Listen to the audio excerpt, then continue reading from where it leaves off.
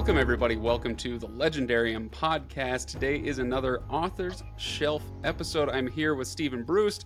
You know him as the author of a whole lot of things. Stephen, you've been around for a while, but your latest book is the 16th installment in the Vlad Talto That's series. correct, yes.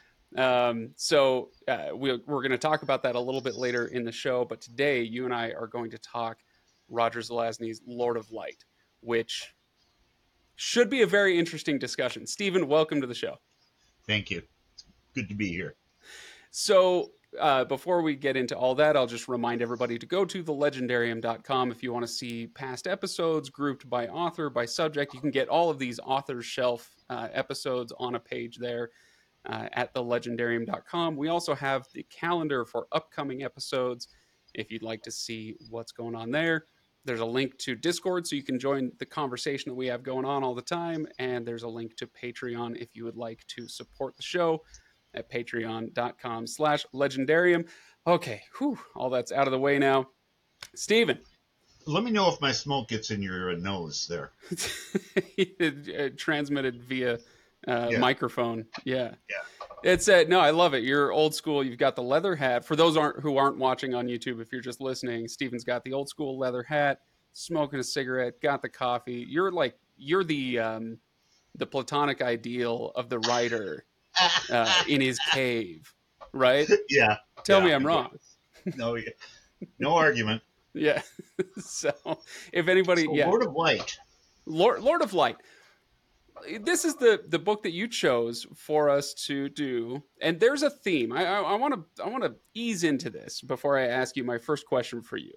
There's a theme going on with the Author's Shelf these days, where somebody will pick a book that is a few decades old. This one's several decades old, and it's one of those books that I know I should have read by now. Oh man, it's been sitting around and never quite got to it. Oh, finally, Stephen Brust asked me to read Lord of Light. I've got an excuse to do it now. And then, inevitably, and this happened most recently with Ursula Le Guin, where I'll get through Ursula Le Guin, one of her books, and go, huh? Okay, wait, I need to do that again so that I understand what's going on. So that's been my experience with so many of these.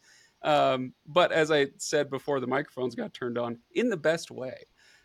So let me ask you my first question, same question I ask every author who comes on here, which is, why'd you pick this book?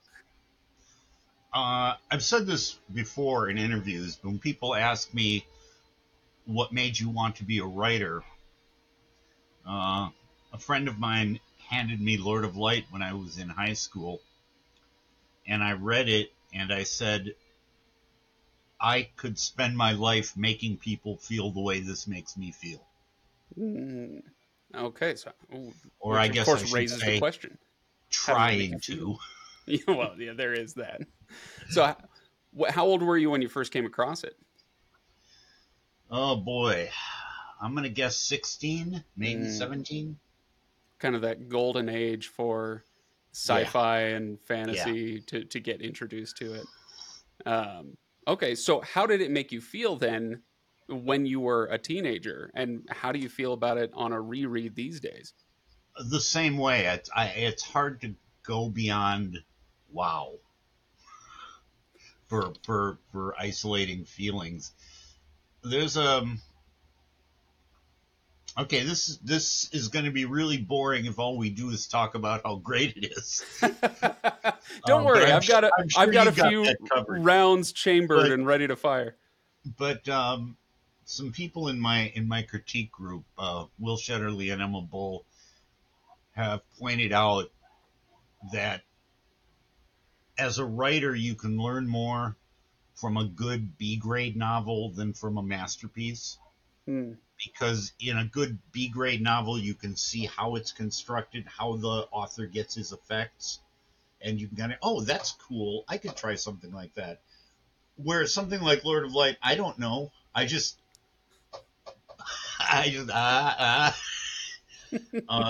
use of language, the reality of the characters.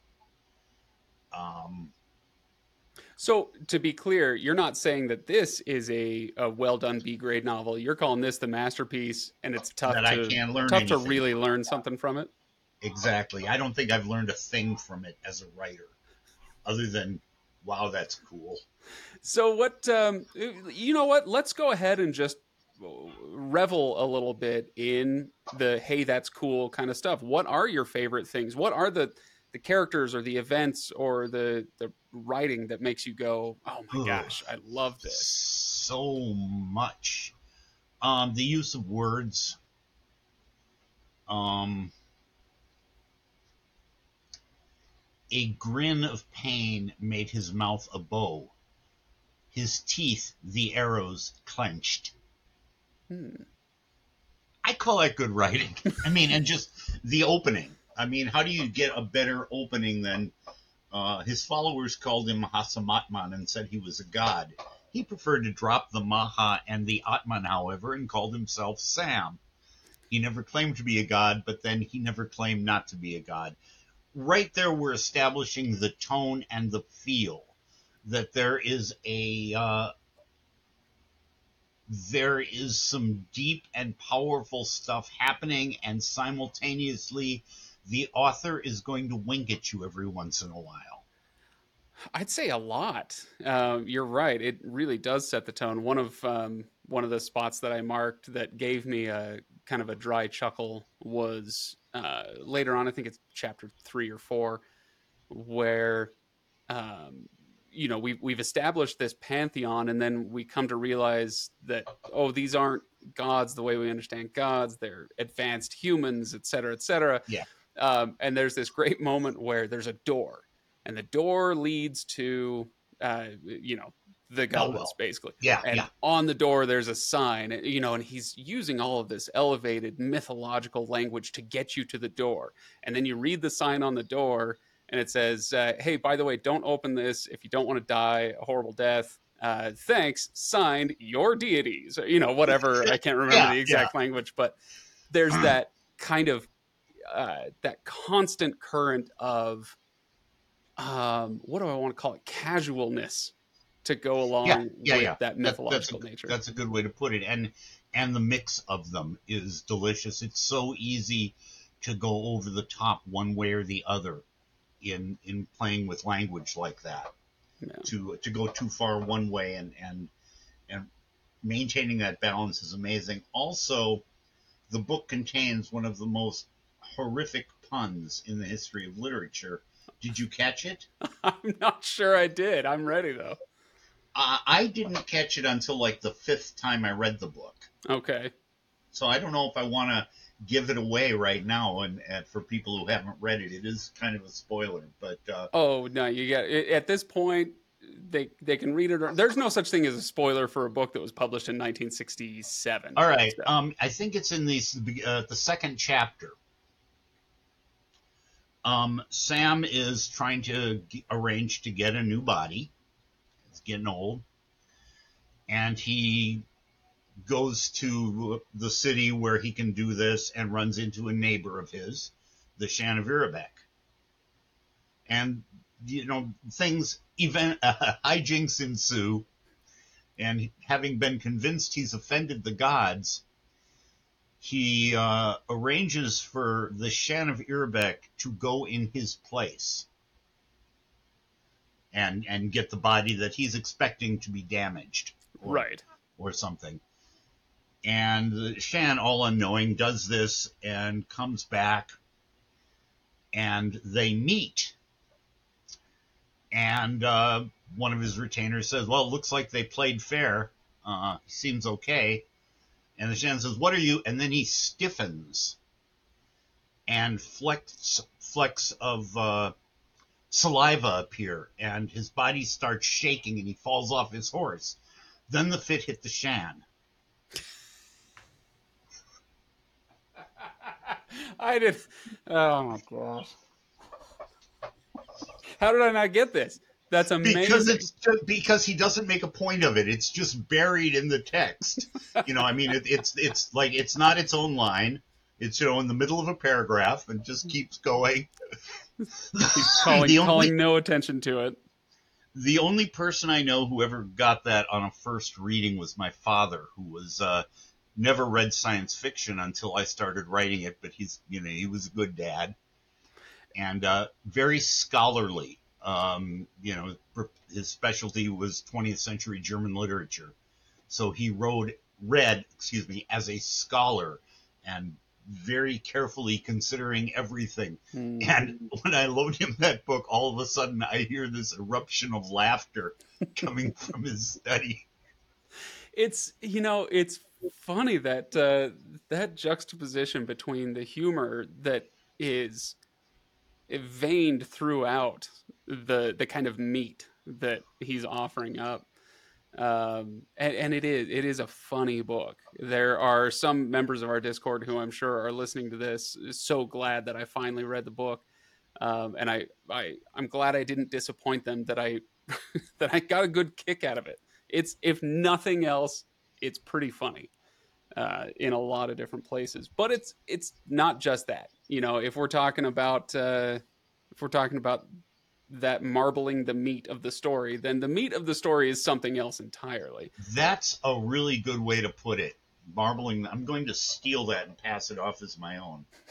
That is a lovely analogy for how we use certain effects in writing. Mm. That's excellent.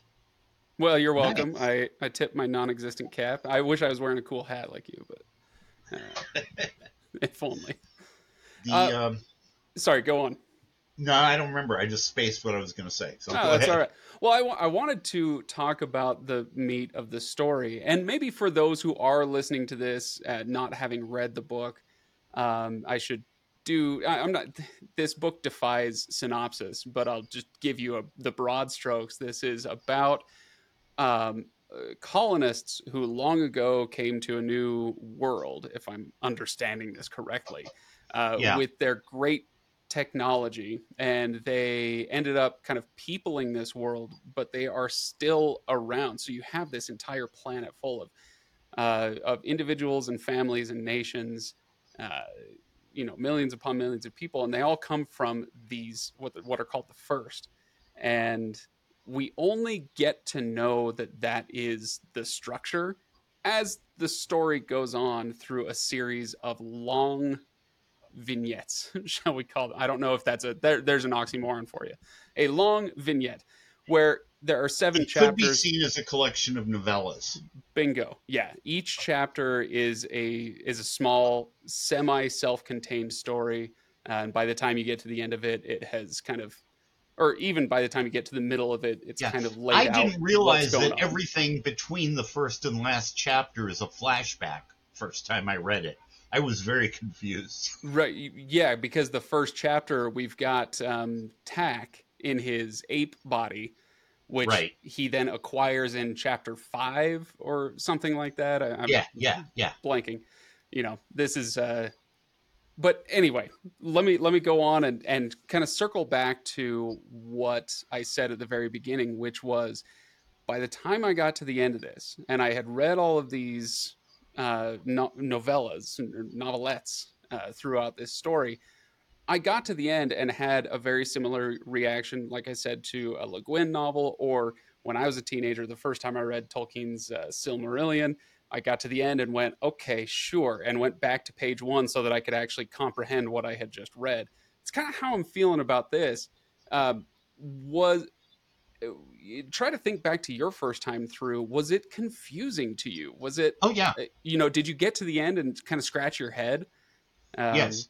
And immediately turned back to the beginning and yeah, reread it because it was such a joyful experience in spite of my confusion. An actual, legitimate, non ironical use of that must be wonderful. I didn't understand it at all. no, that is exactly what my experience is. I don't know when I'm going to get to do my reread. I hope it's soon. Do you Um, have a copy handy? I don't. Mine is in the house. I'm out in the studio right now. I do, but God knows where. I just reread it. It's in the at the very end, the very the penultimate page, I think, when he's saying what has become of these people. there's a passage where he mentions there's a story about uh, a bird. It doesn't matter, but he gives you the different interpretations of what it means, depending on whether you're a moralist, a social reformer, a romantic, or I think a couple of others, and sort of that really encapsulates the book, is because that's what he's doing. He's telling you a story that you can interpret differently depending on, whether you're a social reformer or a romantic or a moralist or a mystic. Isn't that how? And Oh, which sorry. I Go guess on. is true of all books in a way, but he's very aware of that. I think it's true of uh, all the best. I shouldn't say all, but most of the best books. There are truly great allegories out there. It's so I don't want to say this is the only way you can write a story, but for the most part, the best books we have are open to interpretation. It's Exactly. the Tolkien's applicability versus allegory. That whole concept Yes, is yes. very important. And I got a lot of that as I was reading through this, where I would come to a portion and, oh, here we go. You know what? Let's go lowbrow, Stephen. I'm going to compare this to That's where I live. Captain America, the Winter Soldier. I think it's Okay. the second Captain America movie where longtime listeners have heard my spiel on this. It's one of my favorite Marvel movies because as you're watching through it, as I watched it the first time, I realized what the writers had done, which was give you something that you could put your own allegory on top of, and it's meaningful to you. Where you've got the evil cabal organization kind of shadowy thing taking over everything, and some people would be like, "Ah ha ha, that's the dastardly globalist UN thing," and then other people will be, "Oh, that's the imperialist Americans," and all that.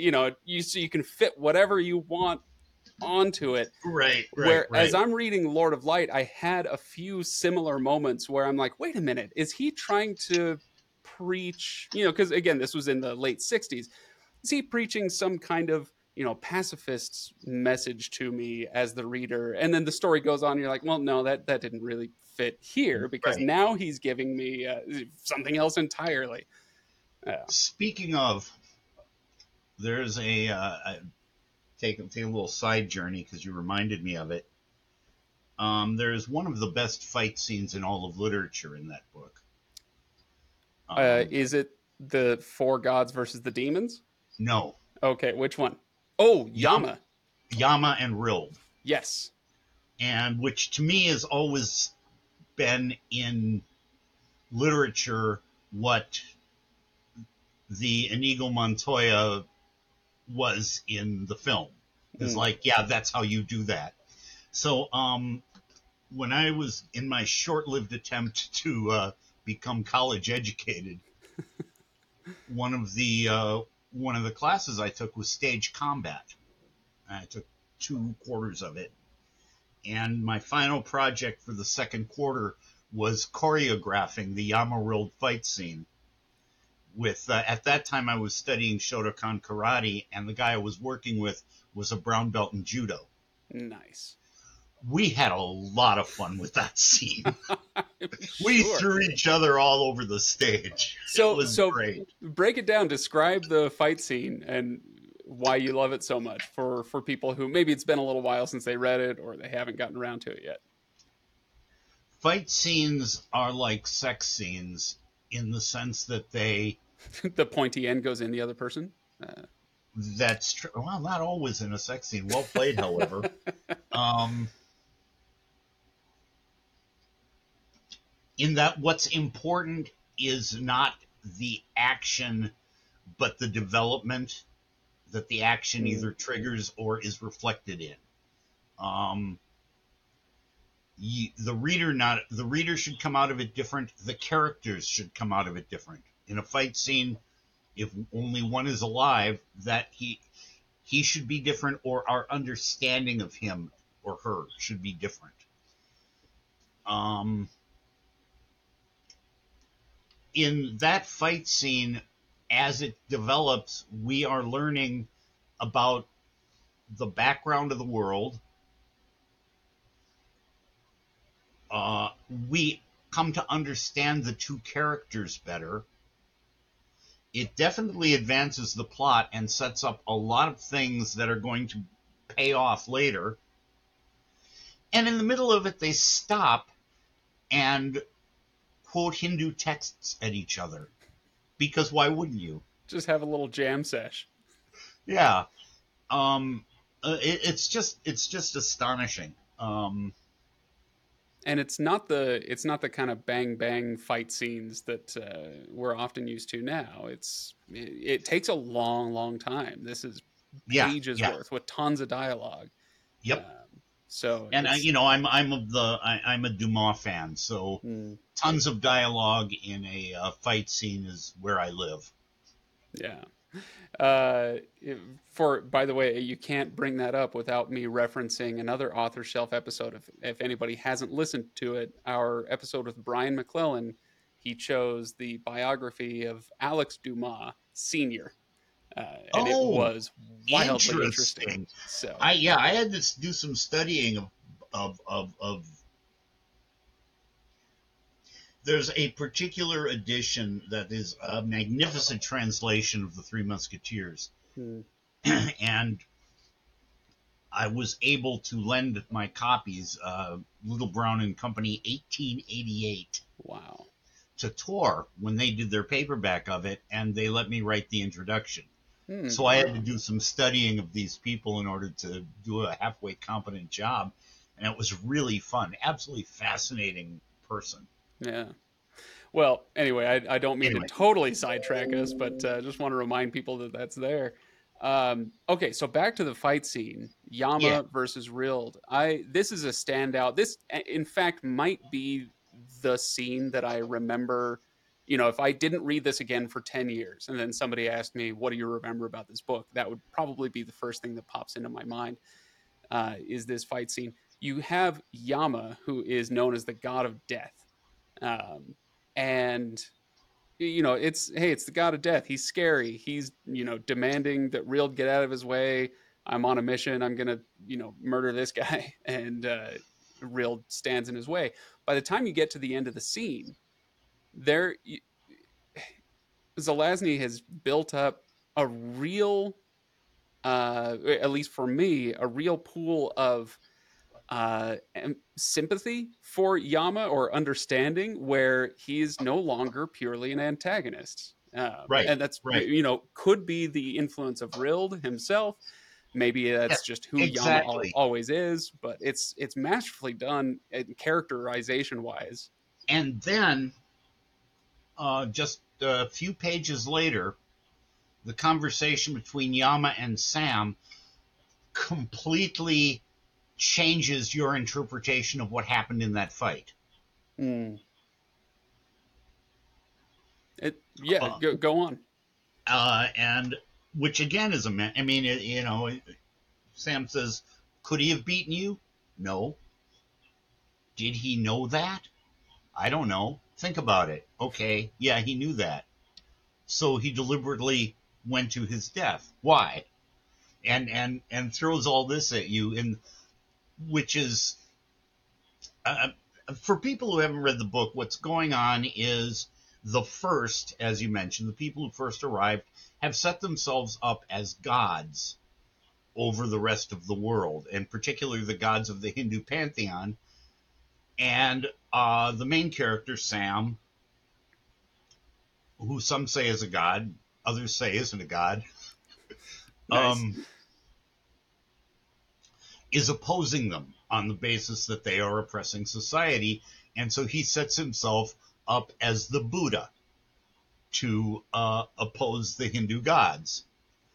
And of course, this is all done with in the context of science fiction and with a feel of fantasy. I've said before, no distinction between science fiction and fantasy can survive an encounter with Roger Zelazny. And he uses that part of his storytelling, kind of actually mirroring, as I understand it. I am going to butcher this, and so let the emails roll in. That's fine. But my understanding is that Buddha, the OG, as we might call him these days, did begin his movement as a political protest, uh, That's my which understanding too. I you know, I'm all, and I'm not an expert. I could be wrong, yeah. but that is also what I picked up. So yeah, like I said, let the corrections flow. That's totally fine. But back in that time, there was almost no distinction, if ever, between political and religious life. They were very tied up with each other all over the globe. This has kind of been the state of Well, mankind sure, for it's a the long, same long, thing. I long mean, time. the English Civil War took on religious significance because that was how they interpreted. That was what they had available as tools Yeah, to interpret what was going on. So exactly. you have peasants fighting each other over different interpretations of the Gospel of John. Yeah. So yeah, anyway, so I thought it was interesting that he sets up his Hindu pantheon and then throws a Buddha in there. And Yep. back to that fight scene, you've kind of got a sense of Rill, who this guy was and how he became so devout. Former assassin becomes a devout Buddha like character.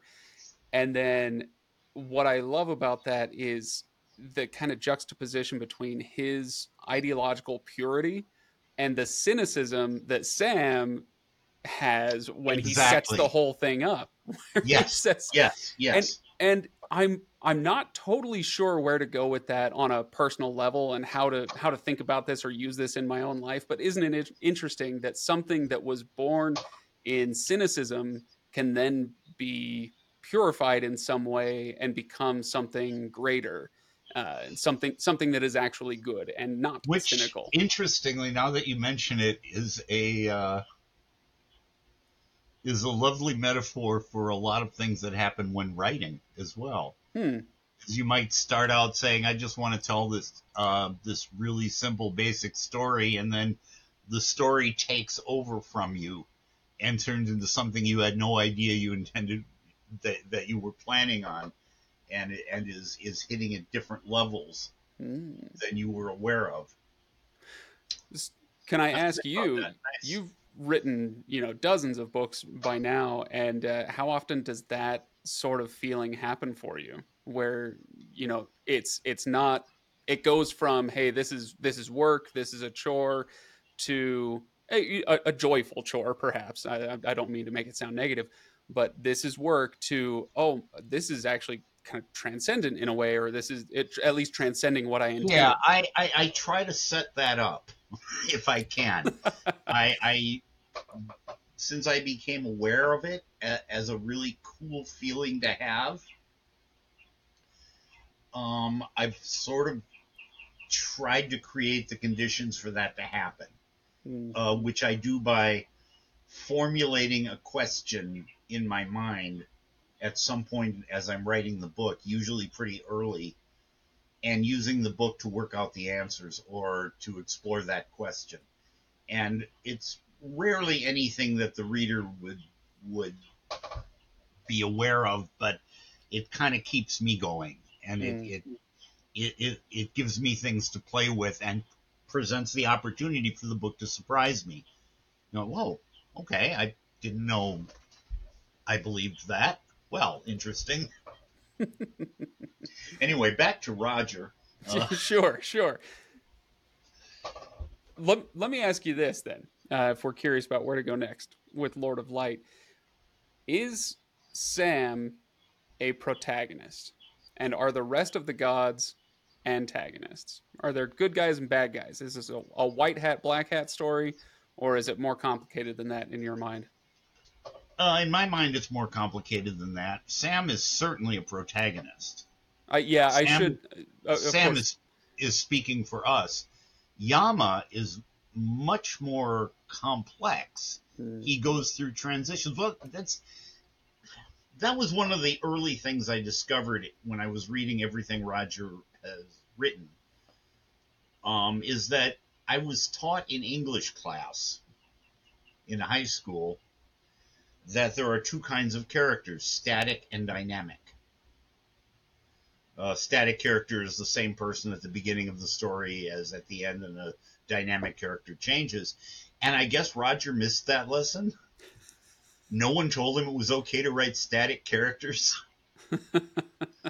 The least, the most minor spear carriers in his stories have what today we call an arc.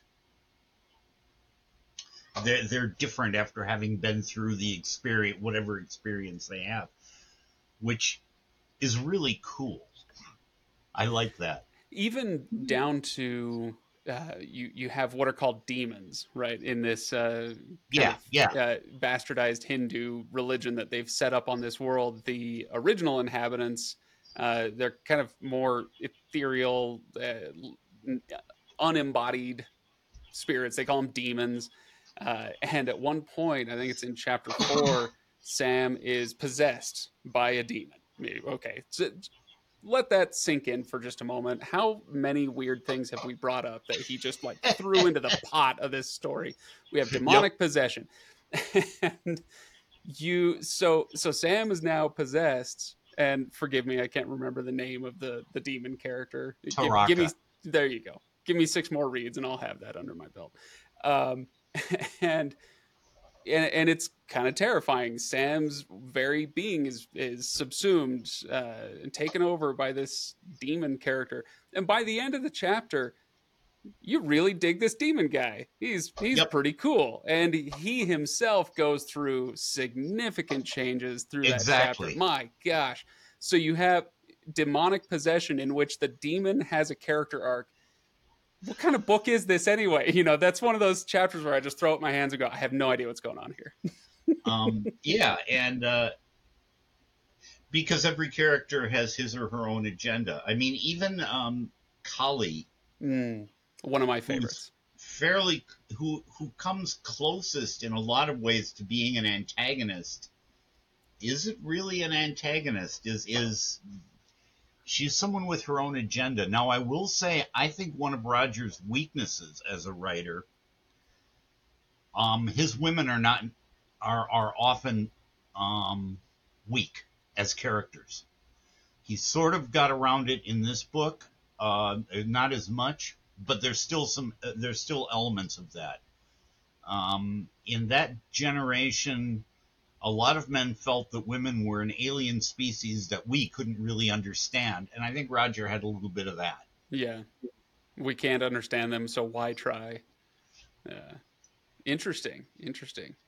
No, she was I one of my favorite characters to come across. We don't really get to dwell with her the way that we do with some of the others that we've talked about.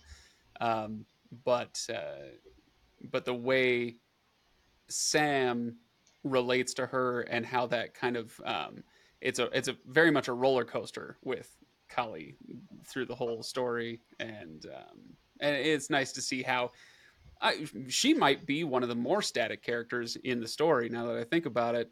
But the way she affects Sam gives him a lot of his character arc. Not to say that she's totally static. I don't know. No, she isn't. And look at the ending in particular. Look at Oh, where she ends okay. up.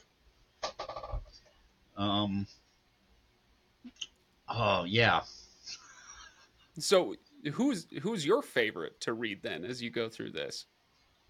favorite character? Yeah, yeah. Probably Yama. Okay. The When I god of was death. when I was at that impressionable age, 16 or 17 or whatever, he came to represent all that is cool.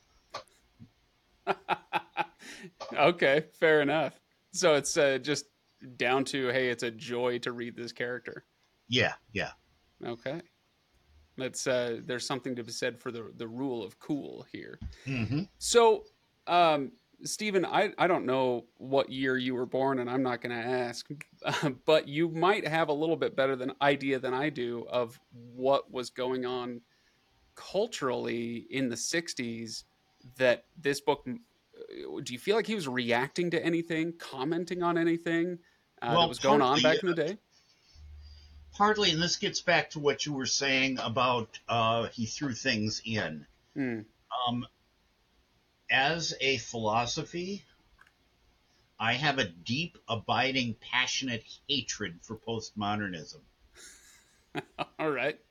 But its effect on art was not necessarily, it can't be, you can't oversimplify it. Mm. I think Roger was extremely influenced by the postmodernists. If you compare another of my favorite writers, Gene Wolfe was one of the last of the great high modernists. Mm. Every word, every piece of the edifice in a Gene Wolfe story they're all working together to build to a single point. They're beautifully and elegantly constructed, and everything works together. Toward that kind of grand narrative. Yes, whereas with a postmodernist, whereas somebody like Roger or Chip Delaney, for example, who would be another example, I'm going to throw that in there because I think it's cool, and I trust the reader to interpret and put things together for me. And for me, that works. But if you look at another one of his books, Creatures of Light and Darkness, Mm. which he originally wrote as a trunk novel, but ended up being published thanks to Chip Delaney. Um, it's the most extreme of what you can see in all of his work. I mean, he's got gods from all over the place. He's got, Skagenok Abyss, however you pronounce that, from Norse mythology, bouncing off Egyptian gods, and all with a science fictional underpinning. Um, that's kind of his approach, and he makes it work by being brilliant. Oh, is that all? Oh, okay. That's all. I'll go Yeah, get I my guess degree in being brilliant and then do that too. that's kind of what I learned from reading Roger is, oh, okay, be brilliant. Wonderful. Thanks so much. Very helpful. Yeah. Um, it's I wonder now about people who approach this book, especially younger than me. I'm of a slightly older generation than some of the more online people, I suppose. But there's a tendency, I think, now for people to construct their own grand narrative that we had in modernist philosophies and works like Gene Wolfe, like you're talking about. People construct their own grand narrative. And then you have something like Lord of Light thrown at you. And I'd be curious to hand this book to somebody who is 23 years old or 20 years old and say, what do you make of this? And there would be, I would assume, a lot of the stuff that he throws in there. Hey, let's have, oh, jeez. Let's have my daughter sing to me through the monitor out here in the studio. Excellent. I approve. It says, yeah, let's have them set up a Hindu pantheon because then they can have a caste system, and wouldn't it be interesting to see how they oppress using this? And then oh yeah, okay, so now he's going to be the Buddha to fight against that. And at the end of it, you have a kind of Christian missionary character who is building up his own society, and it And all he's the real antagonist too, right. which is delightful. But it's all done without much regard for any of these like philosophies or religions or Yep. systems. He just throws it in there and uses what he wants out of it to make his own stew. And I'd Yes. be curious to have to hear from somebody who does not care for that kind of postmodernist breakdown like you're talking about, and how it goes for him. So You I, also reminded me of another one of my favorite lines, oh, okay, I'll bring which it is on. when Nariti, the Christian, Mm-hmm. meets another character, meets Jan Olveg, and says, "Oh, you're him. Well, that means you're a Christian." And Jan says, "Occasionally, when I run out of Hindi swear words." That's That is pretty good. That is pretty good. All right. Well, let's begin the process of wrapping up our discussion of Lord of Light. Anything else that you want to bring up as far as why people should pick up this book, why you love it so much? Yeah. Any final thoughts on Lord of Light? For me, it has the entire, it has the whole spectrum. It's got characters I deeply care about. It's got writing that will occasionally make me stop and my mouth will drop open just in admiring the beauty of a sentence. It's got humor. It's commenting and discussing and investigating what is it that makes us try to make the world better, Mm, which is pretty huge to me. I mean, that's a fascinating subject. And a plot that just moves forward like a truck, just won't stop. It's just powering through yeah. like a It's Minnesota snowplow during a blizzard. starting in chapter 2, right? Or after that prologue that's actually everything else is flashback, right? Once we get into that, then yeah, it moves pretty well. Um, if I were to hand this book to somebody now, I would give them the same advice that I give. I did a video a few years ago on YouTube about how to read the Silmarillion for the first time, Oh, cool. and Okay. it's essentially what it boiled down to was this is not a novel. This is something else. So just start without your expectations of what a novel is, and you're already ahead of the game. I went into this one completely blind. I knew that Lord of Light existed, but I'd never known anything about it. And I decided, you know what? No, I'm not going to read up on it. I'm just going to go in blind. Um, and it seems like a book that can at least that can use some expectation setting, Maybe. telling somebody these are novelettes that you're going to go through, and But they interconnected short do stories. very effectively tell a bigger story. I mean, the Yes. more the more you reread it, the more you will see how elegantly the pieces fit together and turn into one, into a grand narrative. Yes. Yeah, no, my point just being, if you are expecting to start in chapter 1 with the farm boy who's then going to go on an adventure and you're just going to follow that Right. adventure, this is not a novel in that way. Uh Yeah, yeah. In this that is sense, it isn't strictly linear. First and last chapter are, in some sense, a frame right. for everything else. If we're talking about marbled meat, then they're the hamburger buns. Yeah, Okay, now very it's good. gone too far, Stephen. Now we're talking about food. Can't go too far. All right. So, Lord of Light, the last thing I'll say is I know that we barely even scratched the paint on this. We just talked about a little bit. This is one of those books where on the Legendarium, I assume we could get a panel together and do 7 episodes, one for each chapter, and have plenty to talk about for an hour. So, before you say it, everybody on Discord, I know we didn't get to X, Y, or Z, and I'm sorry about that. But that's the way these episodes go. Stephen, I'm really glad you chose this novel. Not there I go using that word. This book. I'm really glad you I chose this think book. novel is accurate. Yeah, it's fine.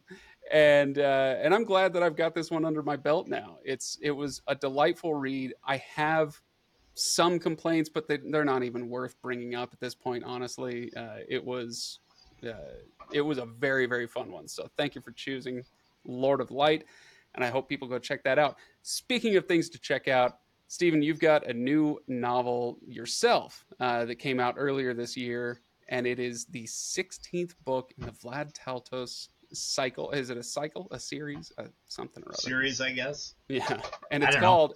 I practiced this before the mics came on. It's called Psalmith. Yeah. All Yeah, right. yeah, Hey, yeah. You round win. of applause for me. So tell us a little bit about it, and for those who aren't familiar with the series and with this book, why they should start picking these up. Oh God, I don't know. You said something before we started about an elevator pitch. Uh, If you've got one. yeah, The Sopranos meets Lord of the Rings. That was the quickest elevator ride I've ever had. That's I fantastic. don't like long elevator rides. The Sopranos meets Lord of the Rings. That's fantastic. Anything else you want to say about it? Nah. All right. Well, you know what? I'm sure there will be some people who appreciate that. But what I'm going to do is link to it in the description for the show so people can go check it out. I'll link to the latest book, the one that just came out this year, but I'll also find a link to book one so people can go Pe- start the People series if they tell like. me I did my very best to write those books so they could be read in any order. Oh, interesting. Okay. Doesn't mean I succeeded, but that was the effort. And people whose judgment I trust tell me that Psalmith is in fact a reasonable, will stand on its own. Oh, okay. All right. That's good to know. And I tried to do them all that way. I believe Jim Butcher is doing the same thing and a better job of it than I did, of making each book stand alone. Hmm. It's something I like. I don't want to, oh, you've got to start here. You must read this book first. And you know It's what? annoying, especially as things get long as this one turned out to be. I was just gonna say that you do have some Jim Butcherian qualities about you personally as well. So for people who enjoy Butcher's stuff, if they haven't picked you up, Stephen Brust, we will link to you in the description so they can go check that out. Thank you. So, all right, thank you so much for doing this episode. It's such a delight. Thanks again for choosing the book, Stephen Brust. Thanks for coming on the show. You are very welcome.